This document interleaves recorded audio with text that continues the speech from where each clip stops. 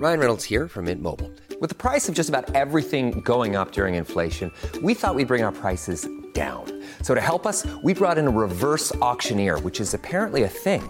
Mint Mobile Unlimited Premium Wireless. How to get 30, 30, bit to get 30, bit to get 20, 20, 20, bit to get 20, 20, bit to get 15, 15, 15, 15, just $15 a month? Sold! Give it a try at mintmobile.com/switch. $45 up front for 3 months plus taxes and fees. Promo rate for new customers for limited time. Unlimited more than 40 gigabytes per month. Slows full terms at mintmobile.com. Hey, I'm Ryan Reynolds. Recently, I asked Mint Mobile's legal team if big wireless companies are allowed to raise prices due to inflation. They said yes. And then when I asked if raising prices technically violates those onerous 2-year contracts, they said, "What the f*** are you talking about, you insane Hollywood ass?" So to recap, we're cutting the price of Mint Unlimited from $30 a month to just $15 a month. Give it a try at mintmobile.com/switch. $45 up front for 3 months plus taxes and fees. Promo rate for new customers for limited time. Unlimited more than 40 gigabytes per month. Slows full terms at mintmobile.com.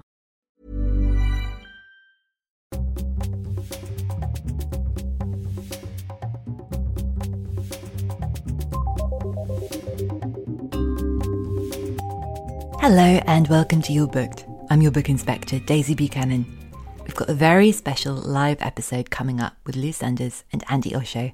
First, I'd love to tell you about the Creative Confidence Clinic, a space for conversations about reading and writing.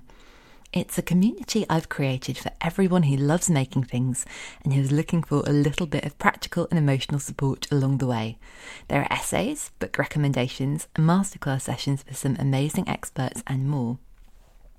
If you like all the bells and whistles of a full subscription, there is an exclusive discount just for your booked listeners. Go to creativeconfidenceclinic.substack.com/subscribe/booked to find out how you can join up half price.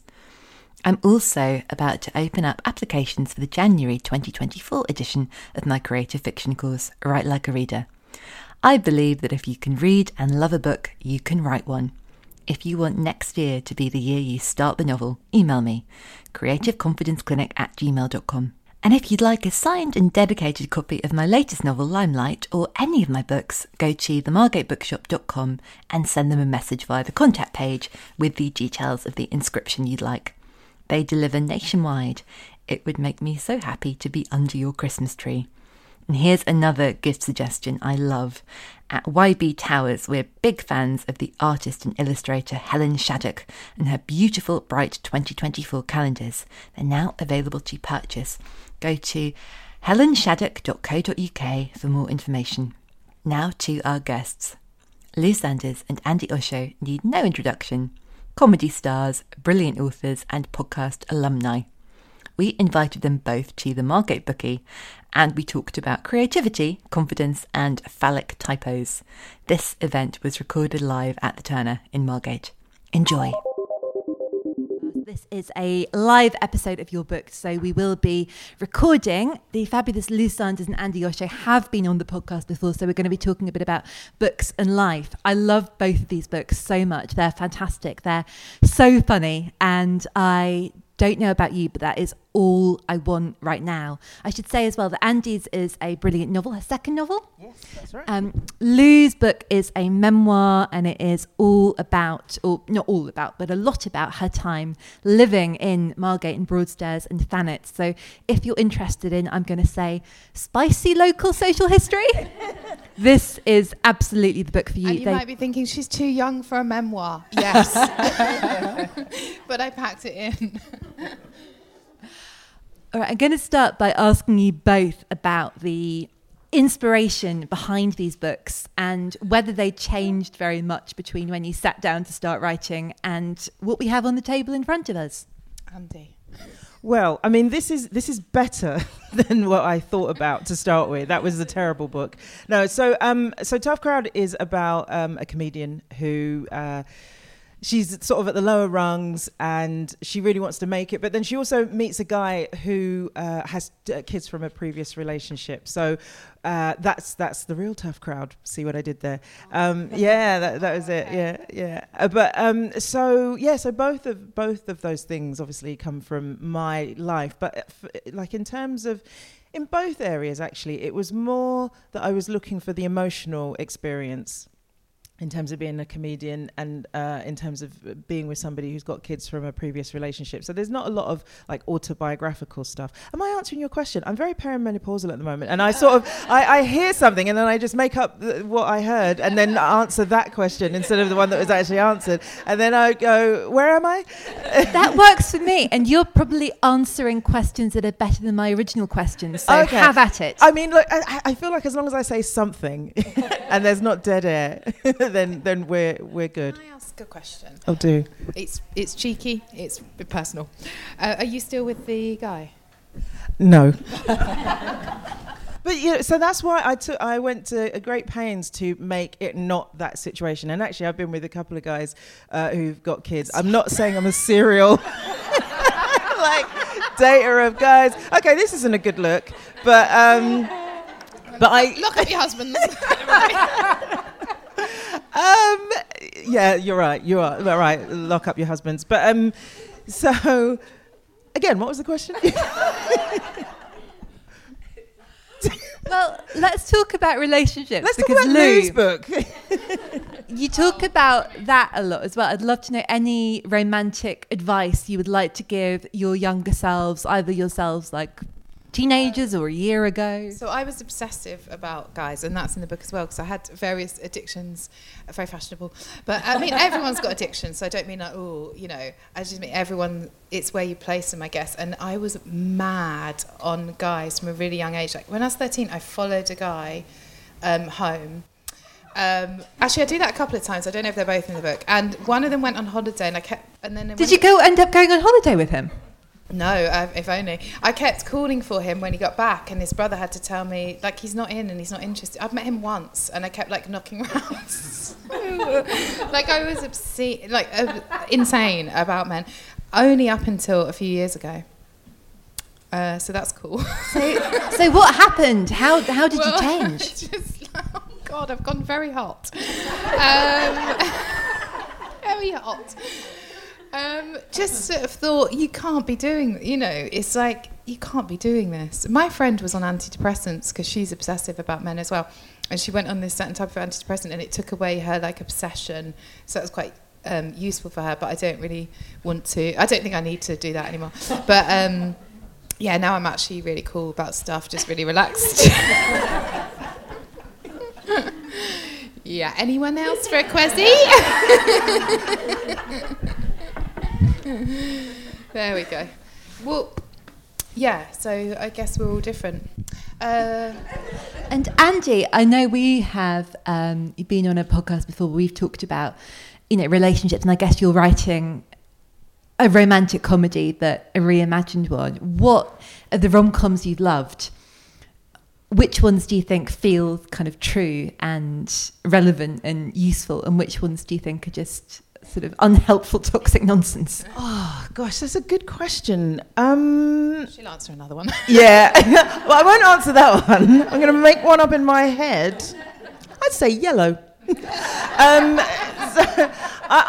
what? I think anything where it's messy, I connect with much more. I can't think of any books right now, but like I'm thinking of the TV show This Is Us, where it was very saccharine, but actually things went wrong constantly for people, didn't they? Like, you know, like when Randall and Beth, when they were on the rocks, their marriage was on the rocks. And I think that sort of, and then when they found their way back to each other, I think that's more beautiful than everything being perfect, there being no obstacles. I don't know if anyone even writes that really, but yeah, the more, I mean, I some writing advice that I got was like, obviously you want to put your characters into difficulties, and be that emotional or physical, you want them to go through something. And so the more challenges they face, that brings out who somebody is, and the more the reader will engage with them and connect with them. So in this, you know, like she falls for a guy, he doesn't even tell her that he's got kids. So then that's a thing to overcome, and just constantly putting them in difficult situations. But yeah, I don't know if there's like specific types of romance. If it's just romance, it's not for me. If it's a comedy as well, that I do, because I think life is really funny, and so if it's just pure romance, I'm like, it's never like that though, is it? It's never like that dreamy and sort of, you know. It is. He's probably like really awful guy. Like if he's taking you to Paris and buying you flowers week 1 or 2. Alarm bells. Yeah, it's seriously, yeah. I think that's why I'm single. I'm just like really suspicious of like nice behaviour but from like guys. it's not an instant. Oh, do you watch My Mum, Your Dad? So good. It's oh my god, it's good.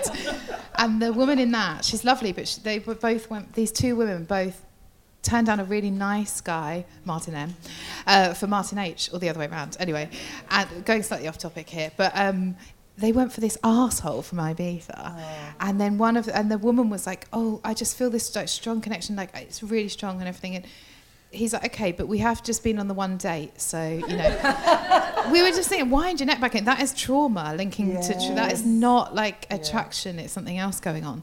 But anyway, I digress. But interesting. Is there romance in your book? I mean, apart from the following people home.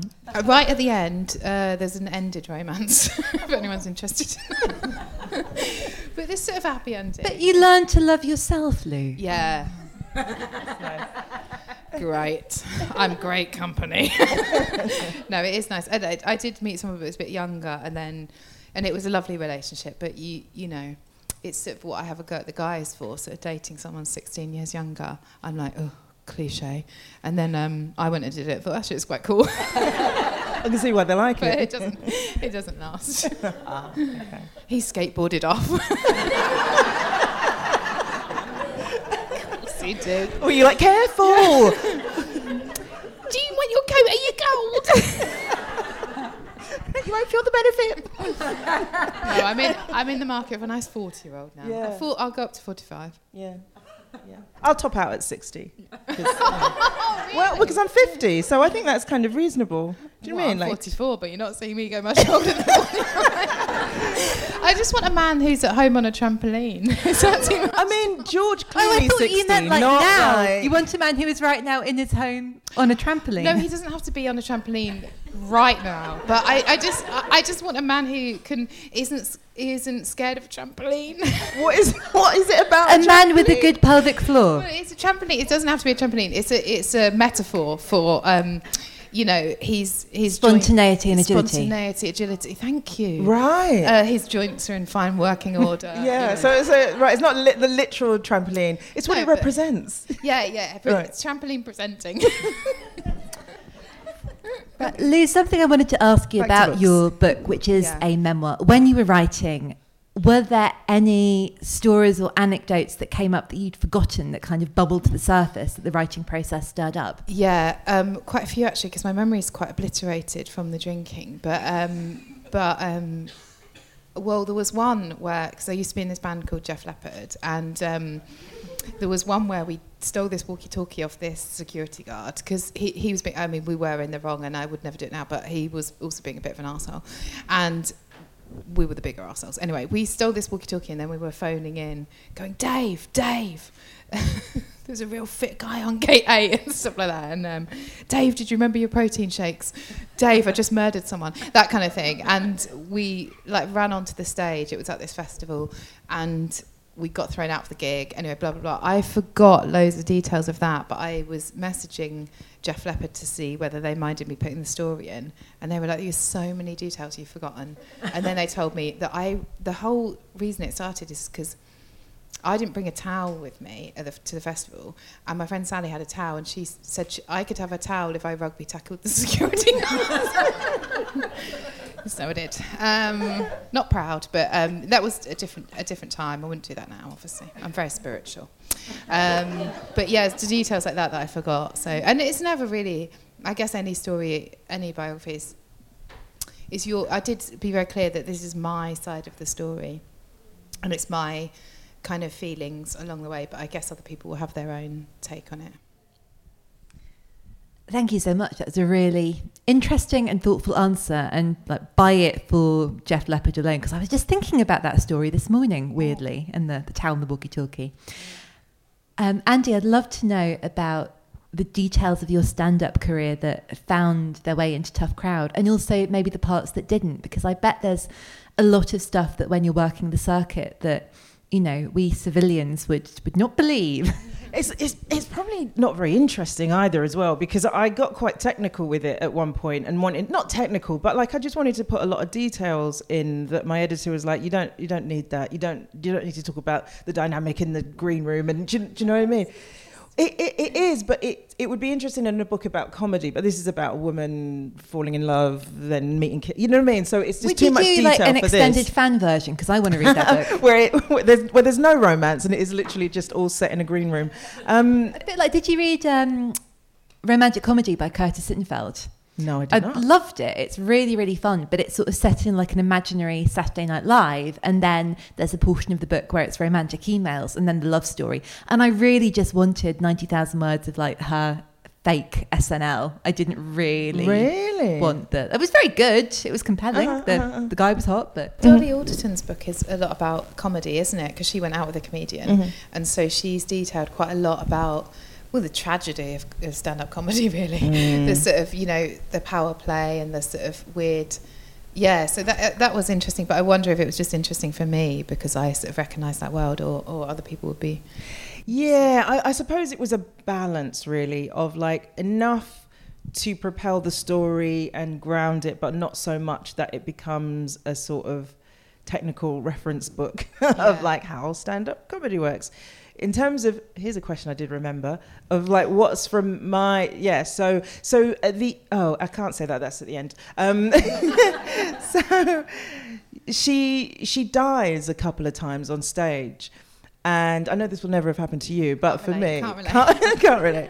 But yeah, the experience of an on-stage death is quite unique, and so I was able to plot that in very specific details of the quiet that permeates the room, and it's almost like the audience as a hive mind decide they fucking hate you, and you know what I mean, like all those sorts of things. And I really enjoyed sort of, because when you die, it's a thing you don't want to have happen, and then when it does happen, it's like getting into a warm bath in a way that's like slightly not warm enough.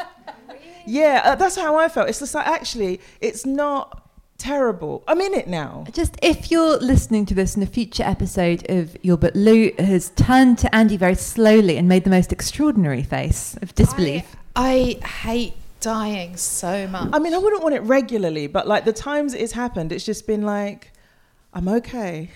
I'm okay. Yeah. I mean, afterwards, I've sort of, you know, wanted to kill myself. But, like, at the time when it's happening... Sorry to interrupt. No, it's fine. It's your podcast here. Because I'm interested. Can either of you bear to tell me about some of the worst times? Or is that just too traumatic? Do you want me to it's funny skip now past because that? time has passed. It's in the past. I mean, I did a gig on top of the O2. Not in the O2.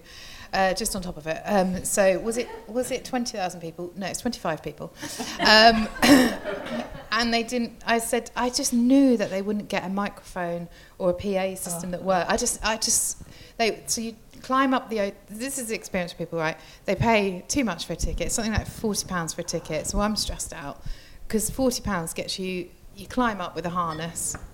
You get to the top. It's me. It's me. A woman shaking her head. Quite right too.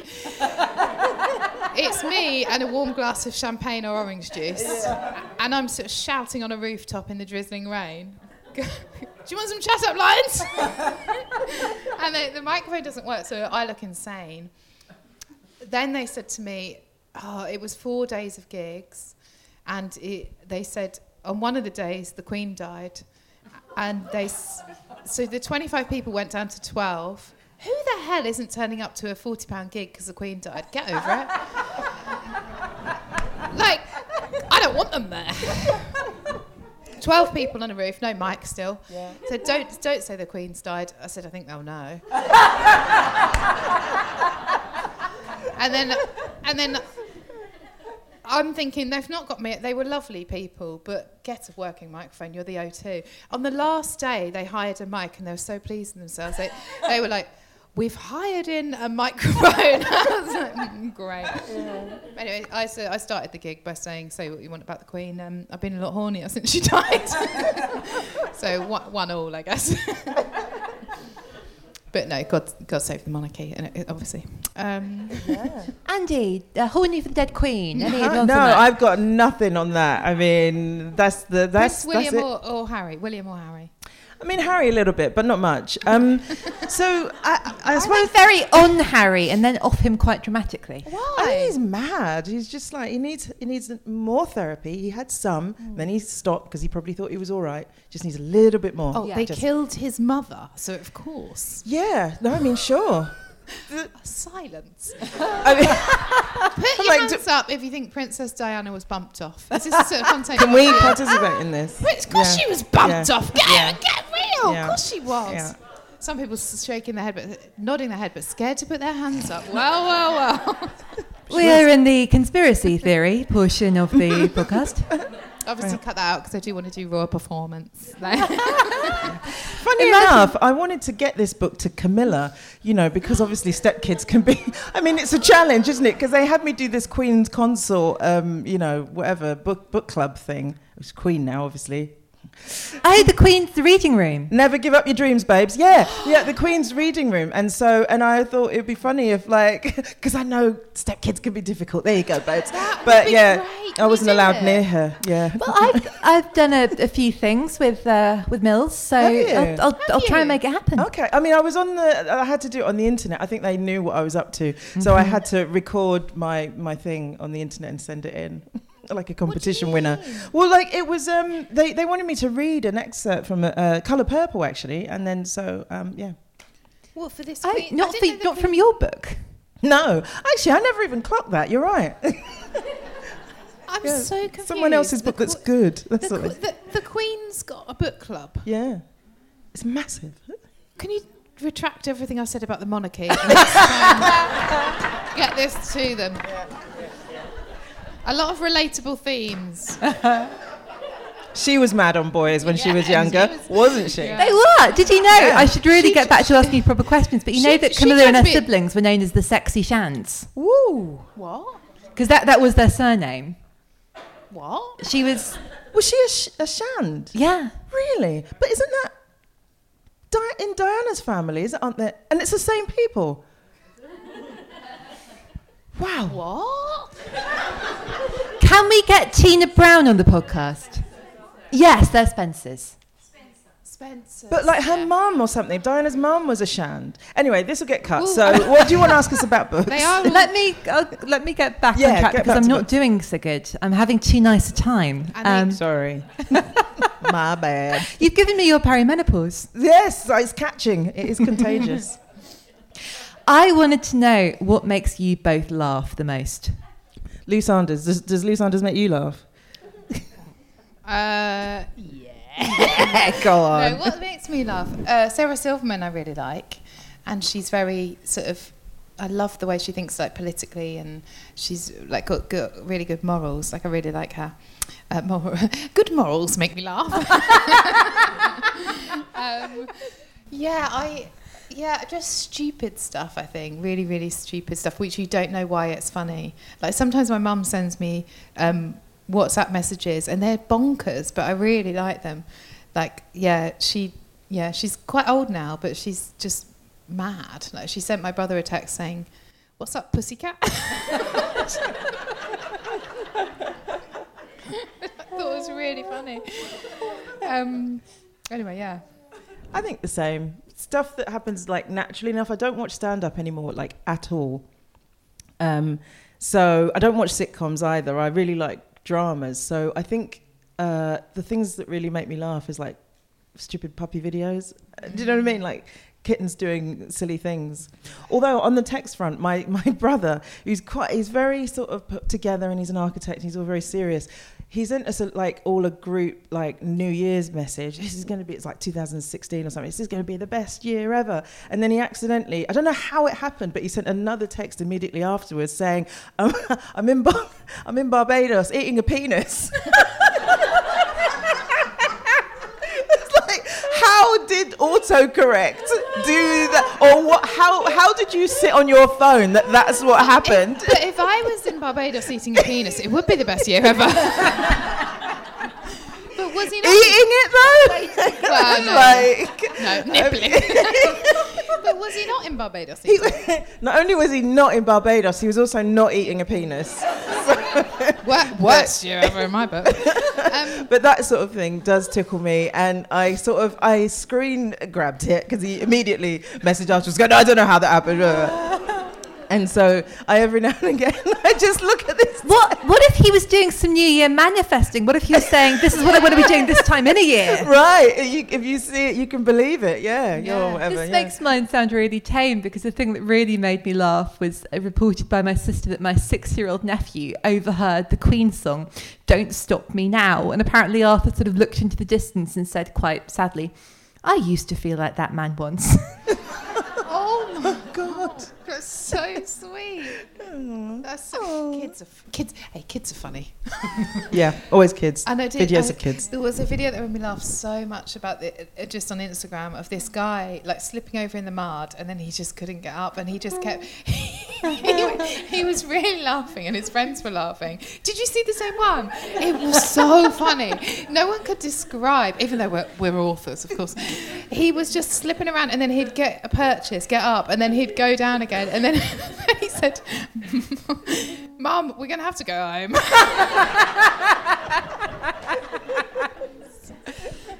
I'm interested in how that affects your creative imagination. And Andy, I'm interested in the fact that you don't sort of choose to watch comedy. And has comedy ruined comedy for you? Yeah, maybe a little bit. I mean... But sitcoms, though. Yeah, I don't know what it is about sitcoms. Like, I can watch Friends or something, but I wouldn't, like, seek it out anymore. But, yeah, I don't find it... You know, like, we watch stuff to sort of, vanish into that world or whatever, or read a book because we want to disappear into it. I disappear into dramas way more than I do with comedy. It's like, I think it's because I know the mechanics, and I'm like, yeah, I get it, and then some cute thing's going to happen, and then it's going to be some reveal or whatever. But with drama, I feel like I'm really genuinely like, what is going to happen next? I'm sort of surprised constantly, whereas comedy doesn't surprise me anymore. And also, I think one of the reasons that I stopped doing stand-up is because I was having slightly smarter thoughts than I could make funny. So, and it felt weird to go on stage and talk about things that I thought were dumb.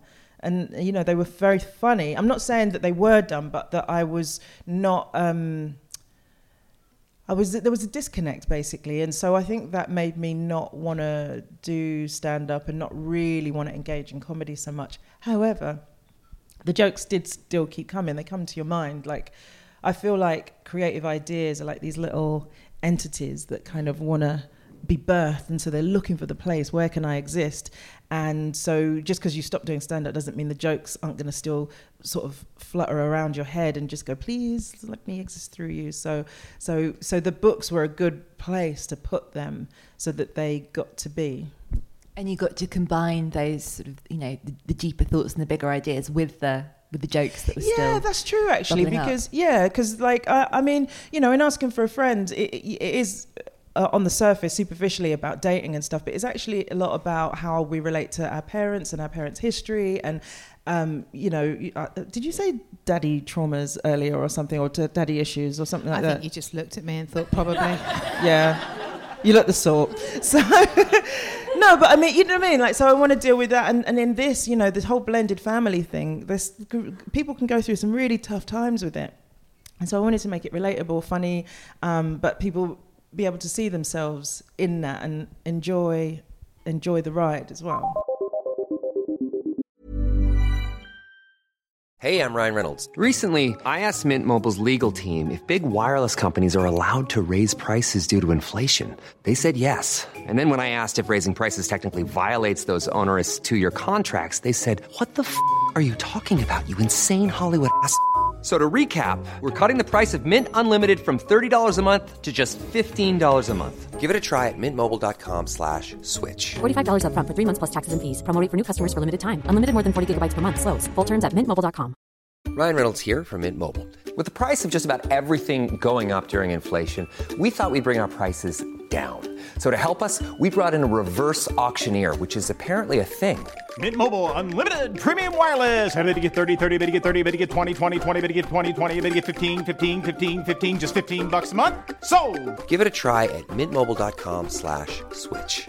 $45 up front for 3 months plus taxes and fees. Promo rate for new customers for limited time. Unlimited more than 40 gigabytes per month. Slows full terms at mintmobile.com.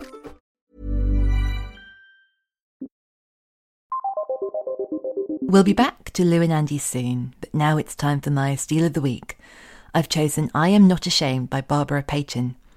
This is the memoir of a forgotten Hollywood star. Barbara was briefly famous, then notorious, then became destitute, bouncing between America and Mexico, and using sex, drugs and poetry to find and lose her way. It's been described as an anti-memoir. It's about desperation and misery, but it's stitched with joy, and there's lots of turbulence. I really love this book, and I love that it's a record of an extraordinary woman who hasn't been remembered, who deserves to be remembered. I Am Not Ashamed is published by Spurl Editions and out now. Now, back to Lou and Andy. And Lou, I'd love to know about writing and sort of how, because I understand that, with writing comedy, it's talking comedy. The writing that you're doing is sort of very much kind of live and working out what works and adjusting things and developing things. And did it feel as though sort of actually sitting down to write, did that feel dramatically different, or have you always written in both ways? Yeah, I didn't set out to do like a comedy book, but I always try and make some stuff funny, but I wanted to do a deeper thing that I wouldn't perhaps do so much in my stand-up. So I wanted to write stuff about, again, like universal themes that sort of help people and what it is to be a woman. And I wrote the book, I wanted it to be sort of what you might give your like goddaughter or something, sort of navigating life with like low self-esteem when you're little, and so I wanted it to be helpful for women, and I do think it was, and I've had loads of nice messages from women saying like it's really helped them and like got rid of some of their shame. And I also get messages from men which I sort of tend to ignore. But I do, I think it's nice to write stuff that like is going to connect with people, but then I did try and make it funny as well. So hopefully it's funny, because I think it's light and shade like life, isn't it? It's, I think that's, what makes both of them feel so real in different ways, because, they're like, people are funny and funny things happen, and it's like we were talking about that. I laugh at funerals a lot, and it's a release, isn't it? It's very related to... Oh, I was at a funeral, and we were crying with laughter because one of the... Your brother was eating... Because my brother was in Barbados eating a penis. And so what happened That's how we went in the end. Yeah, opened the casket and there he was. He choked. Choked on a penis. That's the way I'd want to with it like right at the back of your throat. So no, because what happened was there was it's a very, very sad funeral, because it always is when it's somebody young, and she was lovely, and one of her neighbours, so people came up and they gave the eulogies and stuff, and they were all very beautiful, and one of her neighbours was saying how great she was to live next door to, and she said, I would go over there and help her with her garden, and she would come over and trim my bush, and it was fine at the time, but afterwards in the car when we had to go to the wake, me and some friends, we were just like, trim my bush! And you're right, it's a total release, because it wasn't that funny, but it kind of was, because it was a funeral and the emotions are so heightened. So yeah, trim her bush. That's what got us. It's like laughing and crying. It's like fear and excitement. They're also closely linked. Mm-hmm. As long as you're feeling something, I guess. It's breath a lot of times is what it is. That's the difference. Is anxiety is excitement minus breath. So wow, I love that. So hang on, you just got to breathe. Yes, always. Oh, yeah, people forget how to breathe, and that sounds silly, but like we breathe so superficially. We only breathe to here, and we've got to breathe into our guts. And when we do, we stay grounded, and everything's okay. Oh, and it's excitement rather than anxiety. Let's all have a nice big breath now. Yeah, I think that's right. Oh, that's lovely. Yeah, it does feel better. It does. It really does. It's magic. Yeah, anything else? Let's just do some breathing for the rest of the hour. In terms of what makes you feel creative and what makes you feel excited to come up with ideas, are there any creative elements of sort of your process that might surprise us? I like being in love, and that makes me really creative because you feel all excited and stuff. Some people get creative from rejection. I'm sure Sarah Pascoe said that to me once. She was like, if someone rejects her, she's like, right, I'm going to show you. But I'm the opposite, which is really bad because I think I get rejected more than I get, more than I fall in love, you know? But then sometimes it just comes to you, doesn't it? Like I suppose a walk in the park is supposed to be good for it. I don't know. But I think with friends, when you're just messing about, I think that's the best time. Yeah. It's almost like you have to be distracted, don't you? Like to be able to let it in. I do find like with as I'm going, I'm learning that what works for me, and everybody has their own process. And anyone that claims to know that there's a way to do something creative is not telling the truth. But I do like letting those moments of inspiration in, and almost having aha moments and trusting the characters to tell you who they are. That's a very exciting thing to have happen, because I remember Tarantino talking about particularly with Pulp Fiction, that he spent some time with Jules and Vincent, just walked around with them for 2 months. 2 months of having them natter in his ear about, quarter pounders with cheese. Always and stuff going like for burgers. yeah, about going for foreign burgers. But that sort of thing, it stays with you as a writer, and you think, oh, so maybe if I hang out with these people, they'll let me know. So because sometimes you can tell when a writer is sort of marionetting their characters rather than that they're living and breathing sort of thing. So I just really live for the aha moments, which is coming through me rather than it's not of me sort of thing. Yeah. No, I know what you mean, and I'm sure we've got writers here and people who are, working on things, interested in exploring that. But it is weird and lovely because when it happens, I feel like I'm just the typewriter, or they've popped up and they're bossing me about and they know exactly what they want to say. And I'm like, fine, I'll just listen to you and let you get on and try and transcribe it. And it releases a bit of responsibility because you think, it's kind of not on me to make it good, or they've just got to kind of let them live and give them the things they deserve. Yeah, exactly that. I'm in the new book that I'm working on, there's a character who's a builder called Mick. Okay, fine. But he's taking the piss out of like where his kid lives. Mick's about 50, I'd say, and his son lives in a place pretty similar to Walthamstow, which is where I live. Bit Poncy, little bit East End still. And every time I walk around Walthamstow, I sort of see it through Mick's eyes.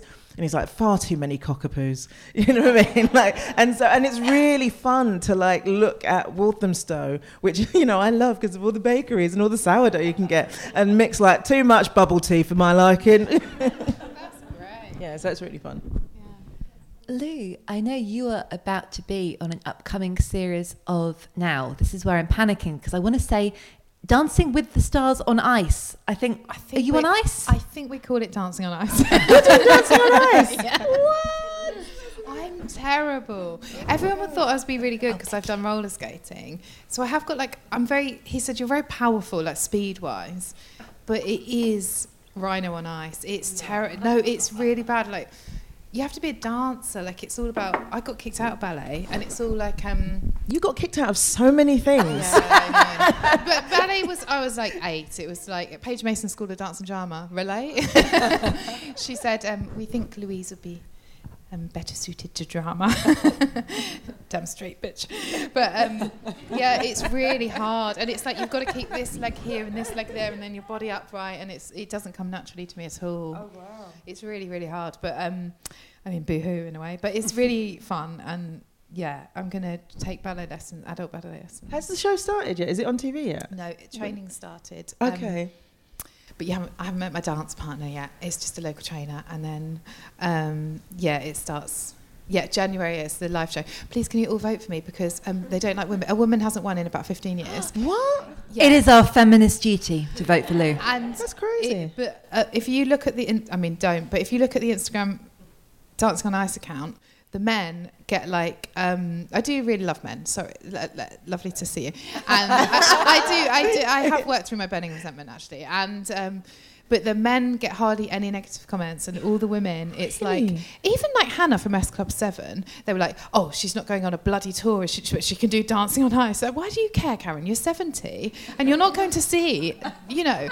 But a lot of the time it's women hating on other women. It's so bizarre. It's like they've swallowed the pill or something. It's like internalised misogyny. And it's a lot of older women who obviously have not got power in society, so they're taking out on... Or they think they don't. They do, but they. I remember once seeing Louise Redknapp, saying like, oh, I've got new skin cream, or I'm wearing these nice jeans. And this comment, it was like a full-on essay from someone saying, how could you break up with lovely Jamie Redknapp, who is lovely? Real, like, unsolicited marriage counselling. Honestly, under Greg Rutherford, he is he's so nice, but under his, it's all like, well, he appears to be such a lovely family man. And then under Claire Sweeney, who is a national icon and a treasure as far as I'm concerned, Claire Sweeney, how can you not like Claire Sweeney? It's like, oh, well, at least she won't be acting in something for a while. It's like, what are you talking about? But it's like with Will Smith and Jada Pinkett. Like I was at a thing last night, and it was Kerry Washington. Oh, she's lovely. And then the guy at the beginning of the show was announcing other people that are going to be reading from their books, and it was like, we've got this person and George the poet and and Jada Pinkett Smith, and everyone's like, like no one's here. Isn't she here in this book thing? Jada. What? What? No, we can manifest her. It's one in London. I've got confused. That's probably the one. That is probably the one on the South Bank. Yeah, but the sound in the room was like, and then 3 months ago or 3 weeks ago, that wouldn't have been the noise that people. But for some reason, people are blaming Jada for the things that are going wrong, and I can't quite figure that out. She's not blaming Fraser, is she? She's not what? Nothing. Yeah, so women do, like, I don't know what it is, and it's not necessarily, and this was a predominantly female audience as well. This wasn't men doing a thing. It's so bad. It's so bad. But, I always think it's like being a kid at school, and I was, kids loving football and knowing nothing about football. And if you say that, this is showing my age because apparently they're not doing so good now. But when I was in my first youth, Man U was the team to support, and if you like Man U, you wouldn't get your head kicked in, and I think that's what the patriarchy is. Oh God, yeah. Yeah. Yeah, you heard it here first. But look what happened to Manchester United will happen to the patriarchy. Yeah, but Catside, to bring it back to books, Margaret Atwood, Catside, you remember? That was about, like, all the girls, like, bullied each other because at home they didn't, like, they were being bullied by their brothers or dads or whatever, I don't know. Yeah. I mean, definitely it must be an internalisation of something. You pretty much said it, so there's that. But then also we can't categorise all women in that way, because women are very supportive. Lovely, and like lovely babes right here. Amazing babes right here who will be voting for Lou and buying these fabulous books. You do get 3 free votes signed. online, okay? But I did want to know whether you felt your brain working, or you're feeling your brain working differently with the training, and if you're feeling that body-brain link. It's not really well. It's so. I think I'm dyspraxic, so it's so. We've all got something, haven't we? So it's so hard to sort of follow what he's saying. It's not. Some people are natural at it. Adele Roberts, lovely. She's great at the. But it's like you're doing two, like, really difficult disciplines, because you're dancing, but you're also skating as well. Like, that's not a small thing. Yeah, it's not dancing what I'm doing, but yeah, it's. Well, I'm voting for you. But it is fun. I feel lucky to do it anyway. I've just realised that we have 10 minutes less than I thought, so I'm going to go very quickly to questions, and I'm sure there are loads. Does anyone have anything they'd like to ask Andy and Lou? Hello, in the front. Just wanted to ask about the writing process, like whether, like, how you both approach it. Is it something that you, like, love the whole time? Is it hard work? I think you have to just sit and do it, like Neil Gaiman says. A really clever thing, but basically sit down and do it. That apply bum to chair, that you just got to stay sat. Some people say they're creative, creativity comes to them, but it comes to them a lot more if they're sitting down, giving it the space. And then you can't worry about the first draft, just sort of, for want of a better phrase, shit through it and don't judge yourself. And then you can go back and sort of, my first draft of this was terrible and I sort of knew, but then we fixed it by going chronologically. So I was doing different chapters, like love, forgiveness, death, but it's quite heavy and it was like not enough fun in it. And I sent it off and then the publisher was like, yeah, let's do it chronologically, and it made so much difference. So at some point it will click, but if you just get everything down on the page, it's like an outpouring from your soul. So it can't go wrong. It can just be changed, you know. I think one of the challenges with writing is that the perfect version of whatever it is you're trying to create exists in your head, and this is the disconnect that causes the procrastination, is trying to get that onto the page and believing that the first attempt at doing that should be exactly how it is in your head, perfect, and it won't be. It's like Lou said, I mean, I think Ava DuVernay calls it a vomit draft in terms of screenwriting, as you black this thing out. But the purpose of the first draft, as somebody else said, is just to exist. It's not to do any other it's not for any other purpose other than just to be.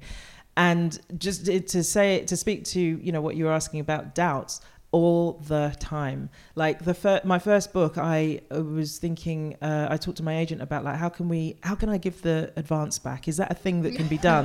Like I legitimately had that conversation. It's like, it's not too bad. All right, maybe I'll have sandwiches for lunch for a few months, and then, you know what I mean? I was going to give it back because I was like, I can't do this. It's too much. And you are constantly, it's just a constant battle between doubt and doing. And you just have to win every day, and accept that some days you actually won't win, and that some days doubt and Haribos will win. Can I say that again, because I loved it so much? A constant battle between doubt and doing. That is really writing encapsulated. Thank you, Andy. Yeah. That was a really brilliant question. Thank you so much. Do we have any other questions? Hello. Lou, would you ever write a novel? And Andy, I've not apologies if you have written a memoir already, but would you write a memoir? Oh, that's a great question. And yes, please, I would like you both to do both of those things. I'd love a Lou Sanders novel. I think that would be like really cool. Yeah, do it.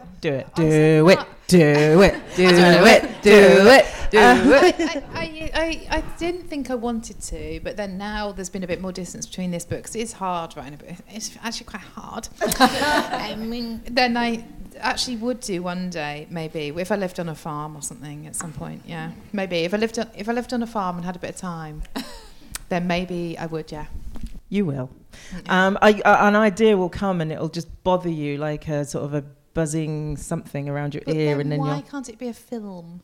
It could. You write the book and then they'll make a film, and then you'll sell loads of books. Right, okay. Yeah. Not being cynical or anything, but yes, I'd love to write a different. I don't know about memoirs. I don't know if I've had an interesting enough life. I think I'd have to spin some things out to make them interesting. But I really want the nerdy comedy stuff desperately. I long for it. I mean, I suppose. You know what? I read Will Smith's book. Not that I've sort of, I've got a thing about those guys, but like his book is really good. And Oprah said it's the best memoir she's ever read. Will Smith didn't write it though. Like Mark Manson wrote it, but he says he wrote it. But his book is almost a little bit sort of self-help, a little bit like, entertainment history. It's a really great read, and he basically shares what he's learned along the way. So it's actually, so I'd love to write, didn't I say this like the last time, that I would love to write something like that, that's a little bit like, there's one thing I know for sure, it's this, and it's because this happened to me. I'd love to write a book that was like that. I feel like maybe I've just had the best idea, and I think because when Andy was on Your Book podcast, we possibly talked about it before, but that I would love you to write like a big magic book. That's true, because I have this creativity podcast, and I wrote it, I created it because I feel like when you're endeavoring to be creative or to create a project or something, there's so many things that get in the way that I just wanted to speak using my whatever knowledge I've got from the journey that I've been on to reassure people, or just to give them a bit of context. Or like I did a podcast about procrastination, and like I had to do my little bit of research as well, finding out that there's different types of procrastination, or confidence, or discipline, or do you know what I mean? I had a what are they called? An intimacy coordinator come and do an episode where she talks about the things that people have to think about if they're actors on set, and having to do like love scenes, sex scenes, or whatever. So I just wanted it to be a resource for creatives, and I think that's something that I would like to turn into a book. Yeah. Well, I would love that book so much. So, Rosie, hello. Because Lou and Daisy have both been on my podcast, Breakup Monologues, and I'm obsessed with love. And Lou, you said about if you are really obsessed with someone after one date, then that's trauma bonding. But I just thought, isn't everything that we're sold about love all about you knowing instantly if you have the one? So is everyone who gets together with someone they're sure is the one actually just really... No, because it's to do with holding yourself. I think it's to do with holding yourself and holding your own power and not trying to take their power, not trying to take energy from them. Like my craniosacral guy explained it when I was obsessed with this guy years ago. He was like, that can't be a relationship because you're like this, there's two pillars and the bridge will fall down. It has to be like this and then there's sort of space. So it's like about not losing yourself, like thinking someone's brilliant but not crumbling if it doesn't happen. So it's like I can live my life happily, like, and be okay without this other person, but what an addition there would be if it works out, I guess. Yeah, that's a really good idea. I wonder if the question we should ask ourselves is, do I want to go out with them or do I want to be in their cult? And if it's the latter, that's trauma bonding. Yeah. Cults. Oh, come on, write a cult novel. You know it would be brilliant. Oh, I'd love it. Yeah. All right, Rosie, thank you for that fabulous question. We're all going to be over there signing books. You should absolutely all read these books. They're so good. Christmas is coming as well. These are delightful for you and for family and friends. And I think for the if you're the cool aunts and uncles, these are great because they're good kind of knowing gifts. They're really kind, they're compassionate, they're funny, and they're a little bit naughty and edgy, and they will raise your stock. So can I have the most enormous round of applause for Lou and Andi?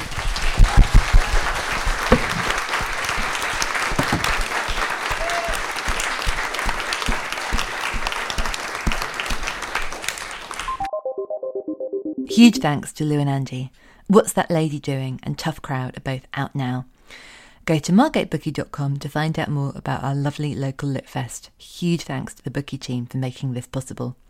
Your Booked is produced by Dale Shaw for New Alaska and hosted by Acast. It's created by Dale Shaw and me, Daisy Buchanan. You can find us and follow us on social media at WhyBooked, and we're so grateful to everyone who gives us a 5-star review. You're helping people to discover the podcast and their new favourite book. Finally, I leave you with this from David Hockney. The moment you cheat for the sake of beauty, you know you're an artist. See you next time.